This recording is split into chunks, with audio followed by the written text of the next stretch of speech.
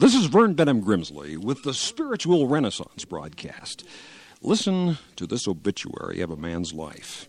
He brushed his teeth twice a day. The doctors examined him twice a year. He wore his galoshes when it rained. He got 8 hours of sleep every night, never smoked, drank, or took illegal drugs. He worked out at the health club. He was all set to live to be 100 years old. The funeral will be next Wednesday. He is survived by 18 doctors, 4 hospitals, and 6 gymnasiums. But he forgot.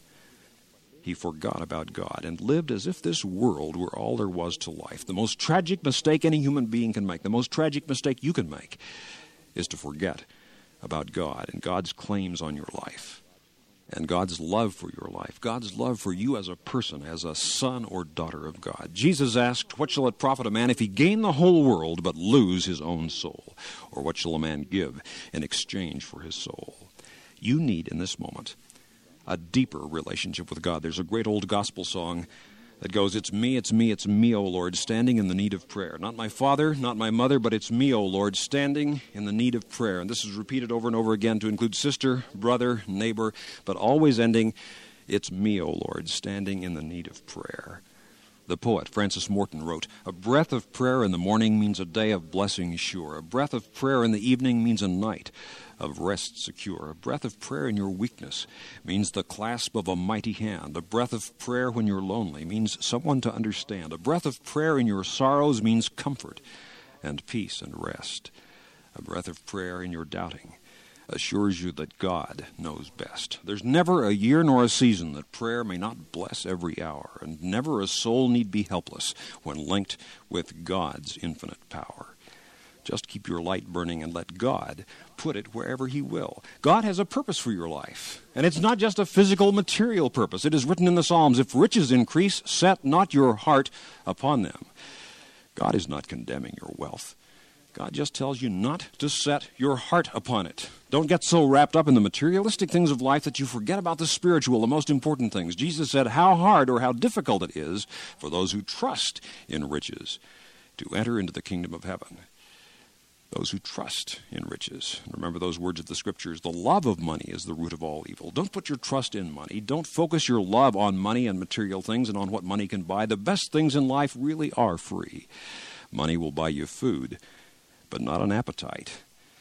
Money will buy you a house, but not a home, a bed, but not sleep, a Bible, but not heaven. Money is a passport to every place except paradise, and a provider of everything except happiness. The real joy of living is in finding and knowing and loving and serving God. Hudson Taylor lived a great life of trusting God. Here's what he wrote about it. "Let us give up our work, our thoughts, our plans, ourselves, our very lives, our loved ones, all, everything, over into God's hands. Because when you have given all to God, there will be nothing left for you to be troubled and worried about." Riches consist not in the extent of your possessions, but in the fewness of your wants. A person is rich according to what he is, and not according to what he has. "Seek first," said Jesus, "the kingdom of God and his righteousness, and all other things will be added to you." In finding God, you will find the real meaning and the real joy of life. One stormy winter morning in Kansas, my home state, there was a young cattle rancher who remarked to an old farmer, "This is a terrible day, miserable weather." The old farmer said, "Be careful about criticizing this day, because the Bible says, 'This is the day which the Lord has made. We will rejoice and be glad in it.'" Think about it. God has made this day, wherever on this planet you're hearing this broadcast. God has made this day for you. It must be a good day, because everything good comes from, has its origin, its genesis in God. This is the day which the Lord has made. It is written, "Let us rejoice and be glad in it." The most wonderful day of your life is today, if you will only see it that way. What you did yesterday is forever gone. All that's left is a memory. Tomorrow may never dawn for you. Therefore, make up your mind to enjoy this day, today. Don't waste it by worrying about the future or regretting the deeds, the failings, the problems of the past. This is the day. Listen to those 4 great words which begin that verse. This is the day. And this can be the greatest day of your life because you're living it right here and now. You have control. You have choices about this day. Again, it is written, "This is the day which the Lord has made. God made this day. It began with the golden streaks of early dawn. It will close with the technicolor glories of sunset." This is not just some ordinary day. This isn't just, as some people say, another day, another dollar. God gave you this day for a great purpose, for high reasons. God didn't just give you this day to make a living. God gave you this day to make a life.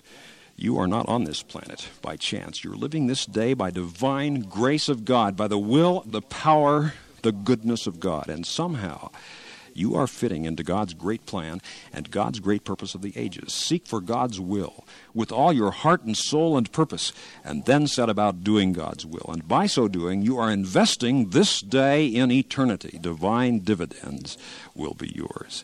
Live well this day, which God has made. Rejoice in this day and be glad in it. Because it's up to you whether or not this day will be filled with rejoicing or with remorsing, with gladness or grouchiness. The choice is yours. Said Jesus, "Be of good cheer. Be not anxious. Let not your heart be troubled, neither let it be afraid. Have faith in God." And again, he said, "Fear not. Fear not," and live in faith. As the son or daughter of God, you really are, as you were born to be. God loves you. God has forgiveness, power, purpose, enthusiasm for your life. Ralph Waldo Emerson wrote that nothing great was ever accomplished without enthusiasm. What is enthusiasm? It's from the ancient Greek, en and theos, and means literally God within or filled with God. When your life is filled with God, with the joy, the Spirit of God, the love of God, and the love of others, you will live enthusiastically, joyfully, enthusiastic to rise up in the morning to get about your work and your labors, because you know you are a citizen of a higher realm, of the very kingdom of heaven. Back in the early 1960s, by an act of the United States Congress, a most unusual event took place. For the first time in the history of America, a man became a citizen of the United States without renouncing his original citizenship. As a gift of the U.S., Sir Winston Churchill of England was made an honorary citizen of the United States, as well as remaining a loyal British subject. And yet you too can be a citizen of two lands in the spiritual sense, a citizen of this earth and feeling a love far beyond narrow nationalism, but a planetary patriotism, a love for all peoples, black and white, red and brown and yellow, and every hue and shade between, members in God's great family of love. Far beyond this earthly citizenship, there is the privilege of being a citizen of the kingdom of God. This citizenship brings with it a happiness, a joy, which does not depend upon mere circumstance nor material things. When I became a citizen of the kingdom of God, my mind became at rest about my future, so I could begin to live a relaxed life with peace of mind and enthusiasm for living. And what I've found, and millions others have found, is available to all. It is a gift of God. It is written, the gift of God is eternal life, life which never ends. Sir Winston Churchill's British and American citizenships ran concurrently, but both ended when his life terminated on this earth for this outstanding man.